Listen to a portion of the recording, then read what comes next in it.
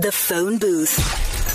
Hello. Random city, random number. 1 minute to keep them on the line. Hello? Hi, ma'am. Yes, How are you doing?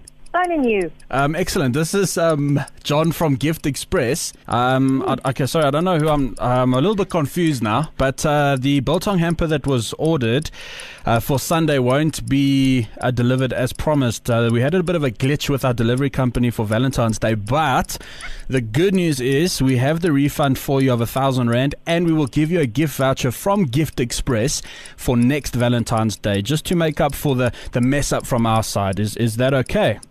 We didn't order anything. According to my system, it was supposed to be delivered for Sunday, but we'll sort that out for you. So just tell me, would you like us to EFT you the R1,000, or would you like us to deliver it for you maybe, say, Monday? All right. If our name is on there, then it must be ours. Yeah, so it must be your secret admirer. Monday's fine. Okay, so you want the R1,000, eh? Yeah, that's fine. Excellent. Okay, so you're going to take it. That's fantastic. Listen, yeah, my boss is here. He's just going to take all your details, and then we'll get that R1,000 plus the biltong hamper to you on Monday, okay? Good morning, Thank ma'am. How are you you. doing?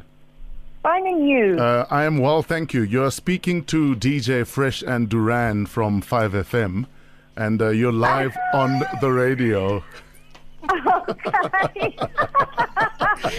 Gee whiz. This was a social experiment to see if you'd take the money. Yes. Gee whiz.